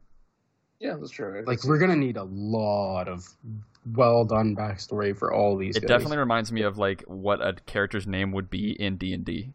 Yeah. Oh yeah. Loden Greatstorm. Exactly like you said. Yeah. You know, Like you'll probably see this name running around tonight or something like that. You will. Definitely. Tell us about But, Keeve Trennis. Yeah, Trennis. This is one character I'm like really interested in seeing more so because of the lightsaber design itself. But like the shadow kind of, if she's doing that training kind of, right? Keeve is a young firebrand, believed to have a great future ahead of her if only she would believe it herself. Quick-witted and more impulsive than she should be, Keeve has only been a Jedi Knight for a few weeks and is little starstruck around Avar. Knowing many of the great things Chris has done in the past, she is determined to prove herself to... Oh, no. She's going to be a Notice Me Senpai. Yes, please. Legendaries. Yeah, okay. She must first learn to trust in herself as much as she trusts the Force. So the thing I get from this statement is that the space station that we see up in the sky is probably the Starlight Beacon, which is probably what gets attacked, which probably stops everything going in hyperspace. Why would they attack something that's not in? Well, it might be one of those things where like hyperspace hasn't come along really far at this point, and they have to have these beacons to get from one to the other, because we have that even in like the current Star Wars. So we're thinking this is a relay station then. Yeah, and they're guarding it. It says this legendary Jedi stationed on Starlight Beacon, which I assume is, you know, a hyperspace station of some sort to relay commands to ships or to guide them through unknown charted. Yeah, it's a beacon, right? So it's just like, yeah, you're here, so you know you have to go this way. And I think maybe. So what do you think or you'll of crash Keith into Trennis? a planet.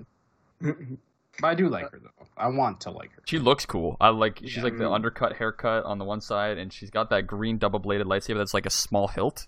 Is what we were saying before. Yeah, that's where everything about this is just like, oh, I'm the firebrand. I gotta be different. Oh, it goes from the haircut to everything else. It's gonna be like using a Joe staff in martial arts. I don't know, like a bow staff is like a double-bladed lightsaber, like Darth Maul's, where it's a little longer in the middle. That you can have that. It's a longer staff, right? This is like, it looks like a shorter lightsaber that's double-bladed. It's almost like a Joe staff, like a 3/4 staff, where it's more maneuverable. Noma, you've read Rule of Two and stuff like that, right? Yeah. You remember Xana had a shorter one as well, because it was more so for parrying, because she had a slight frame. She couldn't just like stop something right through, so she could still use it, but it had to be smaller, and she would just deflect and parry instead. So that might be what she's using, you think? Maybe. Yeah, because the concept makes sense. Like, she is pretty slight in frame as well. Yeah. Yeah, that's a good point. I completely forgot about her, but or not her, but her fighting technique. Yeah, that's a good point. All right, tell us about Stella Geos. This is the Chad of the group, looks like. The one thing I did like from the concept art, I didn't see it on the book cover, but like, look at this hilty thing on his right. Oh yeah, there's different versions. Because it makes you it's think like a Witcher he's lightsaber. Like, completely, exactly. It makes you think that when he deactivates it and puts it into this holster thing, how does it fit? His holster doesn't look like it holds a lightsaber. Anything, right? It's just kind of there. I'm excited. It makes you think like right away, you know, from the shape of it, like he would put it away activated, kind of, and it would stay there, kind of thing, right? Let's see him. He's an optimistic and well-respected Jedi. This is the Obi-Wan of the group, though. Look at him. He came up through the Order with Avar Kriss, and although they are in different assignments for the Jedi or the Republic, whether the two work together, they are a powerhouse team of two noble heroes in action. Strong on the Force and a natural teacher, Stellan is currently stationed at one of the Jedi Temple outposts on the distant planet of Karagon Viner. So that might be the planet that they're on right now. That makes sense. But it says that he's on a different assignment than what Avar Kriss is on. Well, she's defending the station, if anything, right? And it says they are often stationed on different assignments. When the two work together, they are a powerhouse. So, interesting. I do really like the hilt, though. He has a really cool design. I love his robes. Yeah. He's got that, like, definitely that cool lightsaber that looks like the Witcher's steel or silver sword, I think. We're gonna look at something for a second, all right? Yeah. Go back up to Avar Kriss. Okay. Ready? King Arthur. Sure. Down to Loading Raid Storm. This could be Bedivere. Sure. The next one you have go down. This could be Galahad. Hey. Then you have Stallion. It could be Lancelot. Okay. Then this could be Gawain for like Vernastra. I can see this. The Knights of the Knights of the Round Table, the Jedi. Yeah. That's what they wanted to go for. It was the pose and the hair and everything. That screams Lancelot to me. Yeah, definitely. I know that it's just going for the symbology, but the first thing in my head when you said that was, does that mean Stellan's gonna bang Avar's husband? Oh, no. And have a kid with him? Oh boy. Great tragedy that it was. Oh boy. All right, last one. Yeah, that's a good. But last one. Vernastra, and this is what we were talking about earlier, assuming to be like the Anakin of this generation. She does look really young. Yeah. Vernastra Mary Allen was Padawan to Stellan Gios. She works hard and is devoted to the Order more so than most others at her age. Well, yeah, 'cause you're 16. She's a keener, for sure. We know that. One of the youngest knights in generation. She struggles to fit in with the adults while also setting a good example for the younger Jedi. Who's younger than you if you're one of the youngest? I think the hardest for her is like she's a knight, but she also has to act like an adult, which she's not, and then she also has to like be a good role model for the younger kids, even though she's still immature. Good point. Puberty and they knighted her. I definitely think that kids are going to relate to this character a lot. Probably. Oh yeah. This is what Rey should have been, kind of thing. For all the young generation people now, it's just like, you know, she's not super like over the OP, but like she's still brilliant, kind of thing. Yeah. And like you can see she was trained, she was all this, and here's how she's gonna be, kind of thing. That's why I'm very curious about this character. It'd be, you could have a really interesting dynamic there as well if you have something where at some point she's doing a mission with, you know, some Padawan who's like 18, who is like older, exactly, right? Trying to figure out that kind of dynamic. It would just be like a pissing contest where I'm trying to be like, oh well, you know, I'm older, so I do this. And it's like, yeah, but like, yeah, right. Yeah, I'm the knight, and you're not, so shut up, kind of thing. Yeah, So, it'll be interesting to see the character progression. or even trying to like get a word in edgewise, because even Keeve, she's a knight, but you know, she's probably like mid-20s or 30s or something, right? Yeah, I'd say like late 20s maybe. Yeah, so if she's trying to like put in a point to any one of these people that she'd be with, it'd be like, you know, what I have to say makes sense, but like, can I say it right now amongst all these masters and stuff like that? Yeah, that's a good point. Kind of playing with that. What's the trope? The not fitting in with either crowd. Yeah. You talking about Vernestra? Yeah. Yeah. We're gonna call her Vern. Yeah, that's her other name. Love her. Vern Rowe. I'm excited for this whole thing, guys. Like that's the end of the news we got from the High Republic. And there's one more piece that I just wanted to bring up, and I'm just gonna throw the link in chat here, or into the document on our show notes. And it's the concept art for some Jedi that we talked about before off podcast, but I just wanted to talk about them because we get some different things here that I'm excited for. Before you go into that, Dan, sure. I just want to switch one thing. Vern's more the Galahad, and then Keeve would be the Gawain. It's that smile. Oh, gotcha. Yeah, So more serious versus. It's like, I think Gawain was the youngest one anyway. So. All right. Sorry, go So ahead. with this concept art, you guys have it up? Yeah. It's basically just like, was it 10 Jedi? Looks like on this. It's like face forward. All these Jedi are here. They have very different lightsabers. Some have like hand coverings. Some have like teeth on the end of them. Some have these like really aggressive looking hand covers, or like a bone structure lightsaber, or even it's got like two blades that are parallel to each other, or a black saber. Like, this is interesting. There's a lot here. There's a guy with a beard. I mean, what can you ask for that's more than that? And there's a Trandoshan, it looks like. I mean, the Trandoshan's hilt just looks like a gun. The other thing that strikes me that I didn't realize right away was that there is it looks like a Lothwolf beside the Jedi with all the white robes and the white parallel lightsaber blades. So I assume that's something to do with her and connection to the Force. Maybe they have a connection to this other animal. Well, that would be a cool callback if she's from like the Lothal Temple. That would be really cool. I forgot there was a temple there.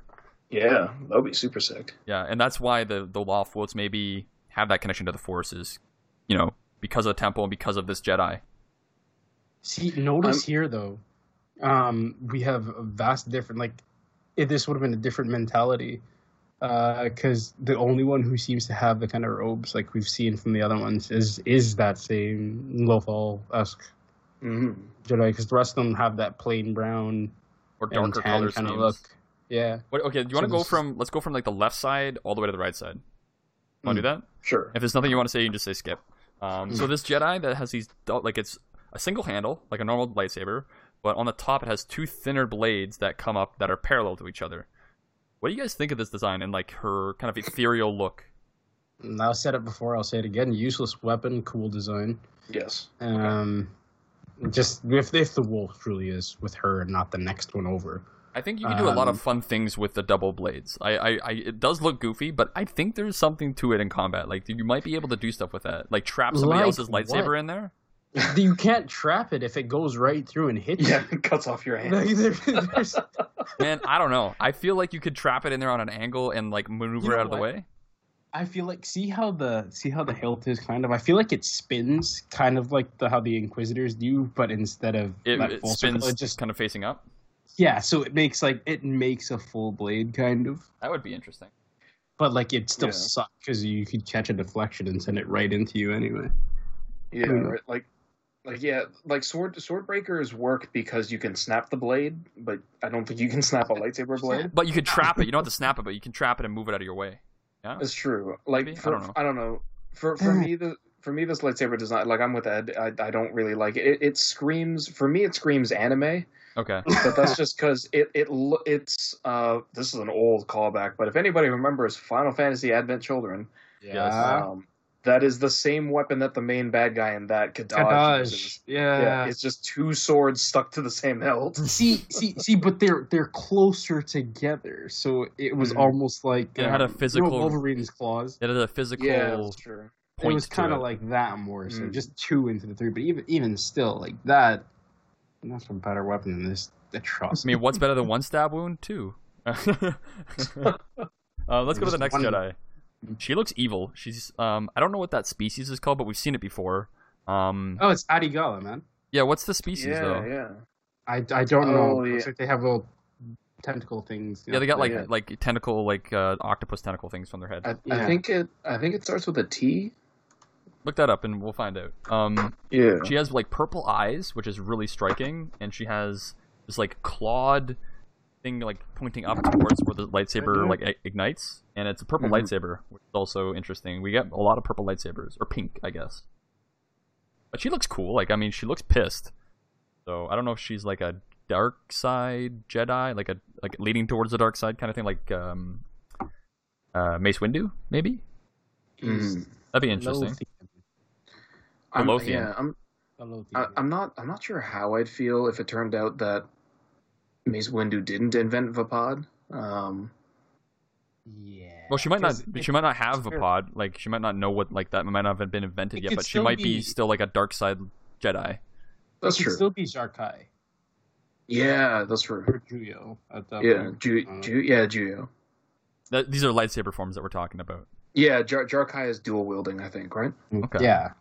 Yeah, but yeah, Juyo is the walks the line between the aggressive style. Also, I did look it up, and yeah, Adigalia's race is called Thalothian. Yeah. I like it. I like her design. She looks really aggressive, and she looks like she's gonna kick some ass. Oh, speaking of, sorry, I just realized something for the next guy. Sorry. Yeah, the next guy. Let's get into him. He looks like a combination between Obi-Wan Kenobi and Quinlan Vos. Yes. Yeah. Like it's the yellow. The yellow line across his face. He's got the beard. You know, he looks like a smuggler that is technically a Jedi, I guess. You don't know if he's actually using the Force to hold his lightsaber up, or he's just tossing it up. Nobody knows. It's kind of like a Kyle Katarn sort of feel to him. Yeah, he definitely has that feel. Where he's kind of like that, like a rogue Jedi almost. Okay, sorry. I thought I was like my eyes were playing tricks on me for a second when I noticed like okay, sorry, pause on him. Are you high? No, we're jumping 3 people ahead to these twins, I guess there are. The Zabrak twins. Yeah, with the one who doesn't get a lightsaber. Yeah, what is that? Is somebody just forget? Actually, I think he does. He's the guy. The Trandoshan doesn't have a lightsaber, does he? It looks like yeah, his claws are holding on to something. Is that? I don't know. It's kind of hard to tell. It looks like it's coming from behind him, but I don't know. Either he's got a really curved blade, like the same that Dooku and Ventress used, or he's just holding a bone. I can't really tell. Interesting. Anyway, I looked over. What's your? I was like, what the hell? So, and I'm just thinking, what's your lightsaber? I have a bone. That's not a lightsaber. I have a bone. Okay. Let me stab you. Any other points on this like smuggler-like Jedi? No, I want to. If they do bring them in to the actual series, I would like to hear his story. Yeah.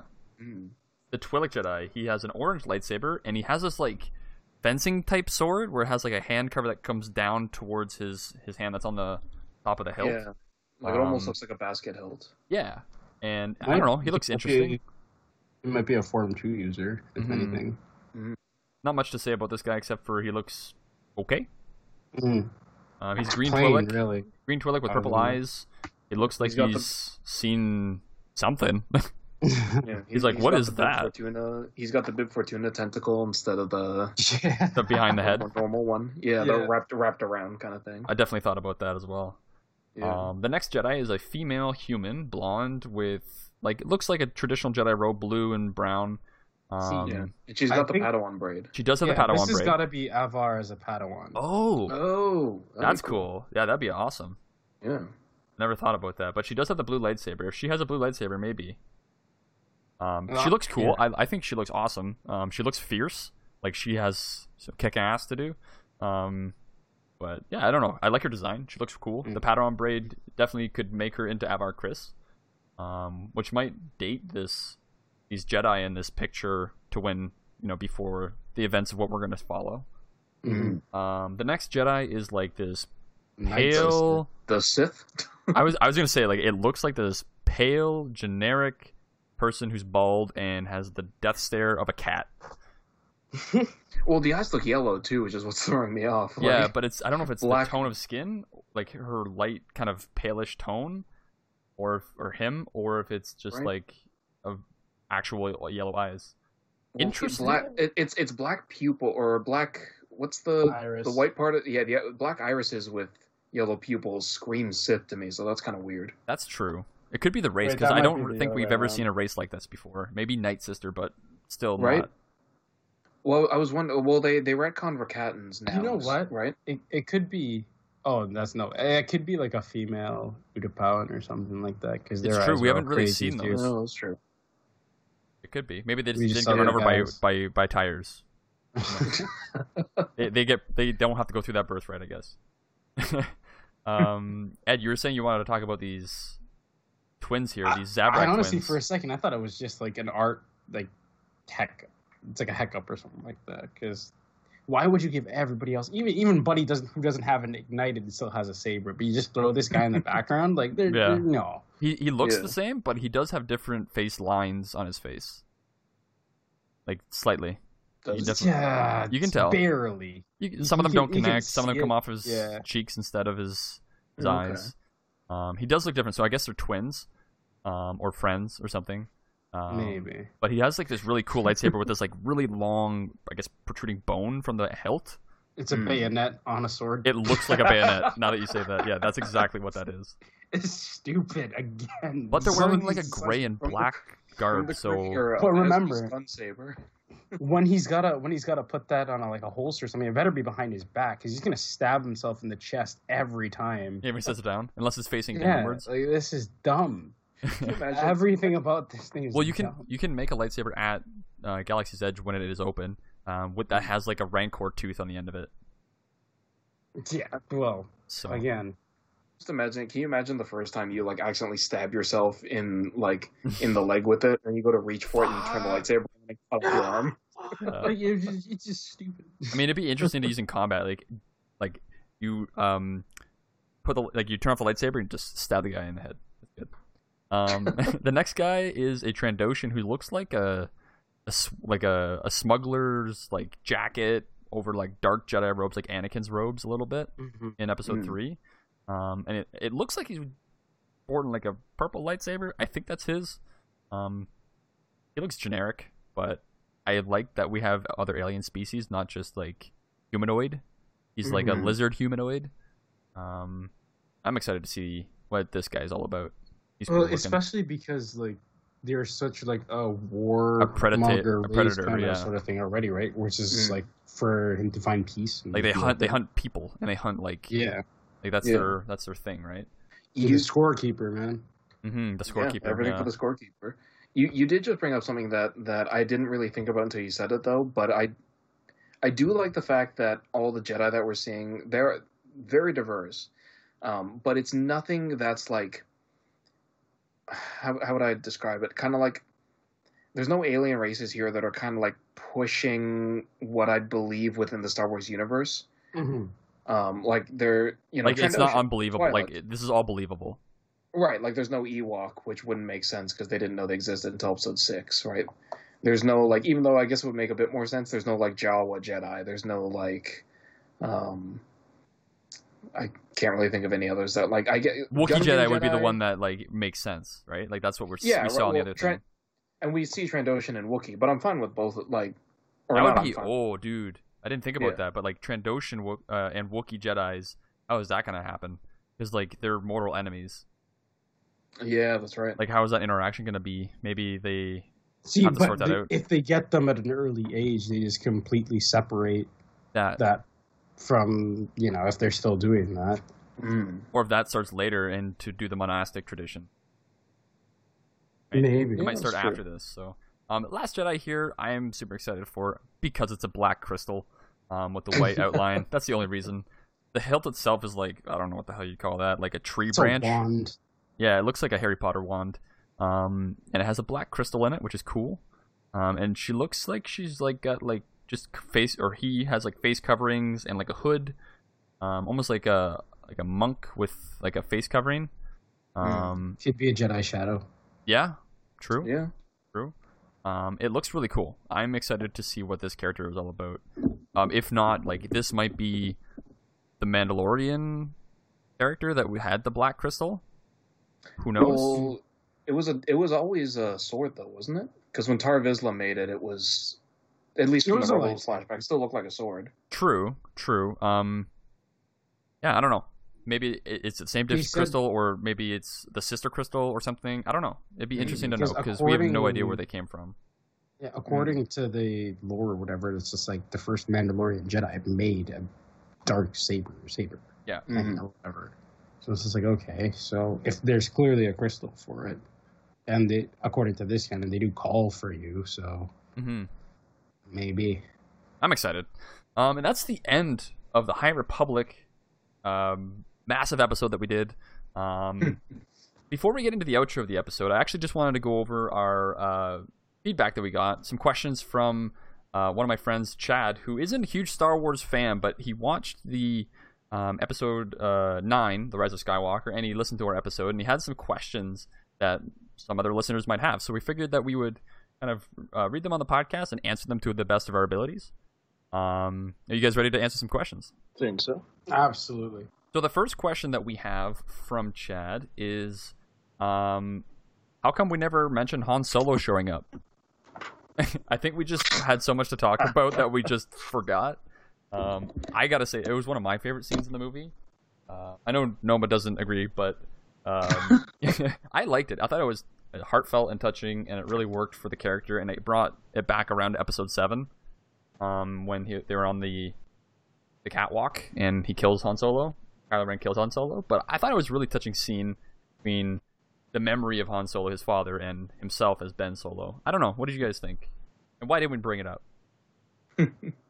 You were too mad at everything else that had come up to even think of the good at that point. That's the honest answer at that. Did you like the scene between Ben and the memory of Han Solo? There's always going to be that scene, right? Like, between, I don't know what to do. It was the reverse of what we saw in 7. As it being something to mention, yeah, definitely. I think we missed that for sure. But honestly, it was one of those things where it's just like you kind of expect it in a Star Wars movie. Yeah, I definitely expected to see him again. Sense, or it's just like not Han specifically. I kind of expected Luke, but ever since that was done, the only thing they could do was Han, right? So it was just like, all right, who's going to show up to you? You had, in episode 8, you have Luke show up to Kylo and that whole, like, awesome moment thing. Now you have him, like, somebody's shown up to him in almost every single one of them. And 7, it might have been Rey or whatever. Or was that 8 when they were doing that constant back and forth force mind vision thing? I'm getting off topic now. But no, I get what you mean though. Yeah, you kind of like there has to be some sort of guiding somebody in that moment of I don't know, should I do, should I not? Yeah, and the moment of clarity for him with like his mom He didn't- passing and stuff like that. He says the same lines, right? I don't know if I have the strength to do it, and he's just like, "You're my son" or whatever. Like that. Then he He's throws like, the he's like, lightsaber Dad, and- and then he says, "I know," which is like the callback to Han and Leia saying, "I love you." I know. That was touching. I thought it was good. Yeah, I mean, you're right with what I thought, but where you guys are right. Like tonally, it's a really nice scene. I think it works really well. My main thing is I wish they had found a different way to show it, because logically, as you said, because it's his memory of Han Solo, that scene now boils down to Kylo Ren forgiving himself for killing his father. That's my biggest problem with it. Okay. I feel like, again, it would have been harder to do. You couldn't do a Force Ghost because Han was not Force sensitive. No, but the easiest thing for me is he left him a message. That would be good. Just try and I don't know how you would fit that into that movie, but if you could spin it some way so it's a comlink or holocron recording. Holocron would be a bit more of a stretch, but something. Some kind of recording. I could see that. Some kind of recording where it's Han saying, like, I know what might happen, I know what you might do, but know that I forgive you. Then it would have been more, I think, emotionally resonant with me, because it would have been actual Han, talking to Kylo Ren, as opposed to Kylo basically going, if Dad was still alive, I think he'd forgive me. Fair enough. The next question that we have is, do we know some comparison between the planet that blew up and Alderaan? And I think he's referring to Kijimi when it gets destroyed by the Star Destroyer. As far as I know, there's no comparison between, there's no connection between Alderaan and Kijimi. It's just the fact that they both blew up, I guess. They needed a planet just to demonstrate the power, and then they figured there's no reason to have any story on it, just random planet X. The one that we saw in that movie, so there's not really any connection there. Yeah, I mean, small points, because at least I cared a little bit more about Kijimi than I did about the Honegger system in Episode 7. Because the Hosnian, what is the Honegger? Hosnian. I don't even remember the name of it.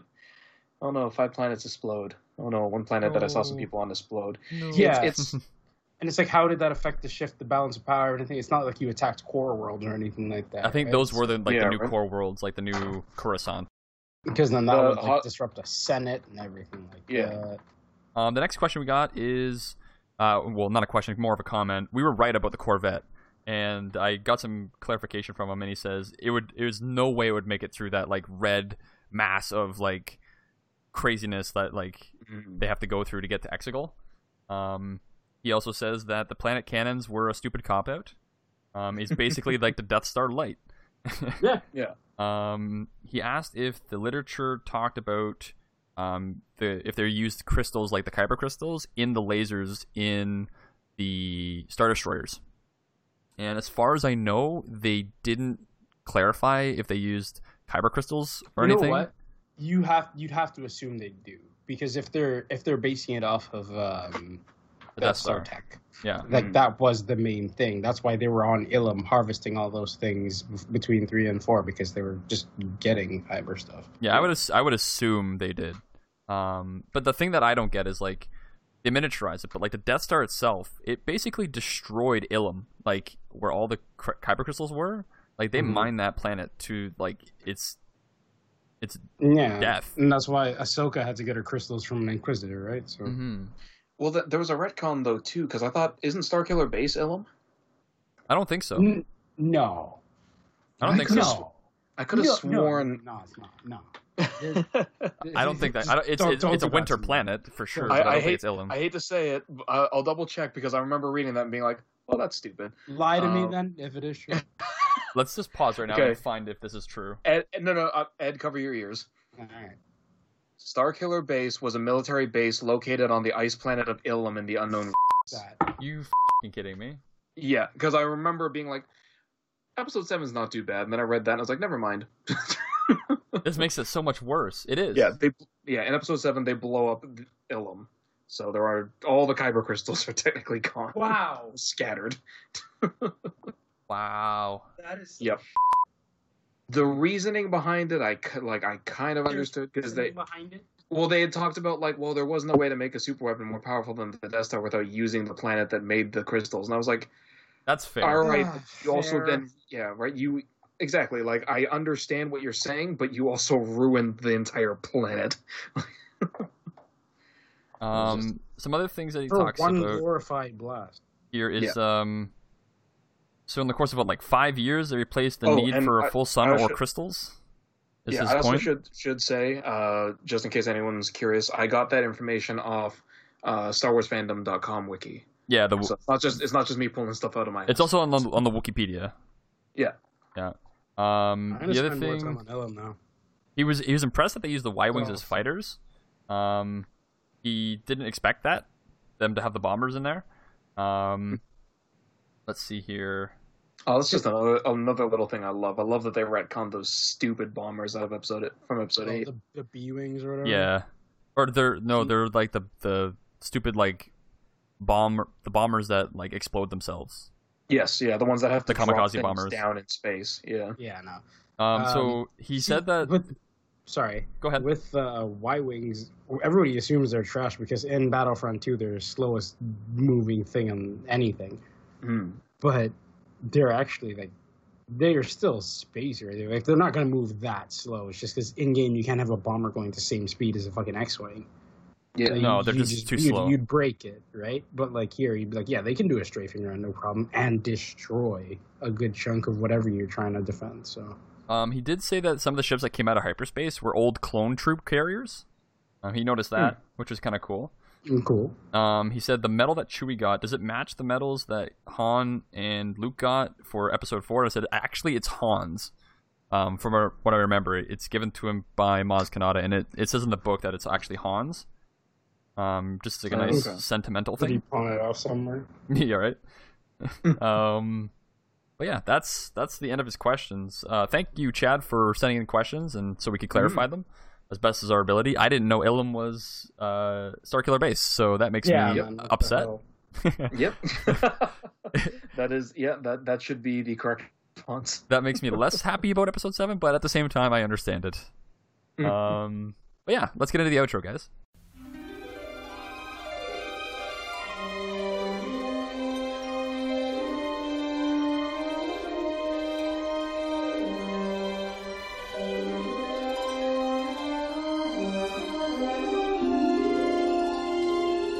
Welcome to the outro for the podcast for July 2020. We're going to start something new with this podcast. We normally do one fan pick of the podcast at the end, but we're going to try doing 3, one for each of us. And if you want to let us know which one you thought was the best, you can go to our Twitter page, twitter.com/voiceforcepod, and let us know which one you thought was the best. I'll try and get a poll up on Twitter, or a poll that I can link to the Twitter post that you guys can vote on, and we can see which one was the most popular by the next episode. So mine is a Reddit post by a user named Mystery Girl XO on the Star Wars Reddit. And it says, my sister's girlfriend made me a customized Star Wars jacket just for me. The girl she painted on the jacket is me as Princess Leia, and it's a jean jacket. And on the back is, I don't know if you guys remember the Star Wars Princess Leia comic series. It's the cover of that, and they painted it on the back part where the jean jacket is, and they put the title Star Wars Princess Leia, and it just looks really cool. And the person who's in this photo has a lightsaber that is the white color. So I thought it was pretty cool, and is really well drawn and well crafted as a piece of fan memorabilia. Nice. Noma, what is your fan pick of the podcast? So mine's a long one, but it was something that I've been following for the past couple of weeks. Or actually, I think it was a month ago. Anyways, yeah. Time is all flowing together. Yeah, right. It's getting real tough to keep track of. If you're on any of the Star Wars Reddits, you might have seen this already. I saw it on I'm on our prequel memes. But there is a user called his name is One Witty User, and he has made a 4-hour cut of Revenge of the Sith. But what's really cool about this cut is that it is a 4-hour cut, and it is Revenge of the Sith and Clone Wars Season 7. Oh, dude. They're all, chronologically cut together. That's cool.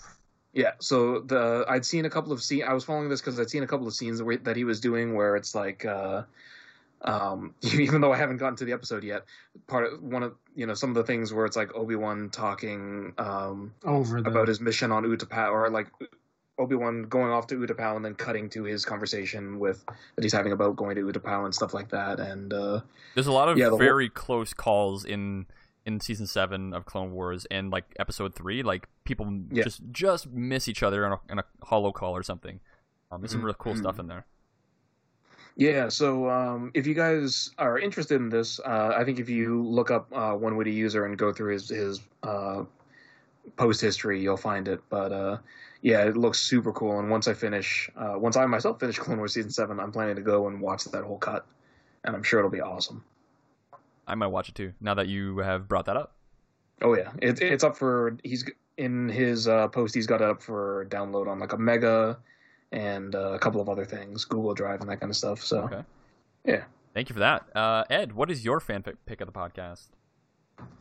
For me, it was there's a video, well, that was just the happy thing. Just, we've been hearing so much about the coronavirus, right? Where it was a user, MaizenBlue97, put up stormtroopers now for patrolling Disney Springs, enforcing social distancing protocol. Is that on Reddit? Nice. Yeah. That's awesome. And it was just kind of because they're like on a balcony, just like yelling things down on people. And it would just be 2 people just dressed up and like, all right. But they're in First Order ones. And it was just like, yep. So everybody knows who we are. You, stay away from there. Hey, that's good. Separate. So it's just kind of, you know what, you try to take some of the bad with the good. If you guys can send me those links, I'll put them in the episode description for this episode, so people can just click those and find them. And just makes it easier for them to find. And if you guys want to vote on which one is your favorite, let us know by going to our Twitter and voting on the post. With that said, you can find me on Twitter at Daniel J. Vennard. And I also wanted to thank Marietta for providing the artwork for the episode. If you go on our website at thevoiceoftheforce.com, you can find the episode art there on the episode post, and you can also see it on our soundcloud.com/voiceforcepod. You can see the art there. Thank you, Marietta, again for providing the artwork for for us to use on this episode. I thought it was awesome, so I reached out, and Marietta was really cool with allowing us to use her artwork. You can find her on Instagram at Marietta Art, facebook.com/artofmarietta, artstation.com/Marietta, and you can find her on www.canonfodder.net to see some stories and the art that she did for those. Thank you again, Marietta. Appreciate it. Noma, do you want to let them know how they can contact us again on the podcast if they have any feedback they want to give us, or if they want to talk about the High Republic and let us know what their thoughts are? Yeah. So, once again, if you want to email us, which is the best way, that is voiceoftheforce@gmail.com. But we've also got Twitter, which is at VoiceForcePod. And remember that retweet, blah, blah, blah, blah. Remember that speaking English can help get the message across. Remember that retweeting our new episode tweets. No hutties. God, I have to go and learn that whole language. But yeah, retweeting our new episode tweets does help with our growing listener base and is very much appreciated. We've also got our Facebook page, which is facebook.com/voiceforcepod, and our website, which is www.voiceoftheforce.com. You can also listen, rate, review, and subscribe to the podcast on Apple Podcasts, Google Play, iHeartRadio, SoundCloud, Stitcher, Spotify, TuneIn, Overcast, and Pocket Cast, and Podbean. And reviewing helps with our visibility and is, again, very much appreciated. And remember, you can always subscribe for free for the latest episode as soon as it releases. Thank you, Noma. No problem. Yeah, and I just want to say to everybody out there, I know this whole pandemic is going a little crazy, and there's a lot of protests going on and stuff, but I just wanted to say I hope you stay healthy, and I hope you stay safe, and hope Star Wars gives you a little bit of happiness in your day, and let us know how you're doing, and if there's anything that we can do or talk about in Star Wars and that might bring your spirits up, let us know, and we'll talk about it on the next episode. Mm-hmm. With that being said, may the Force be with you.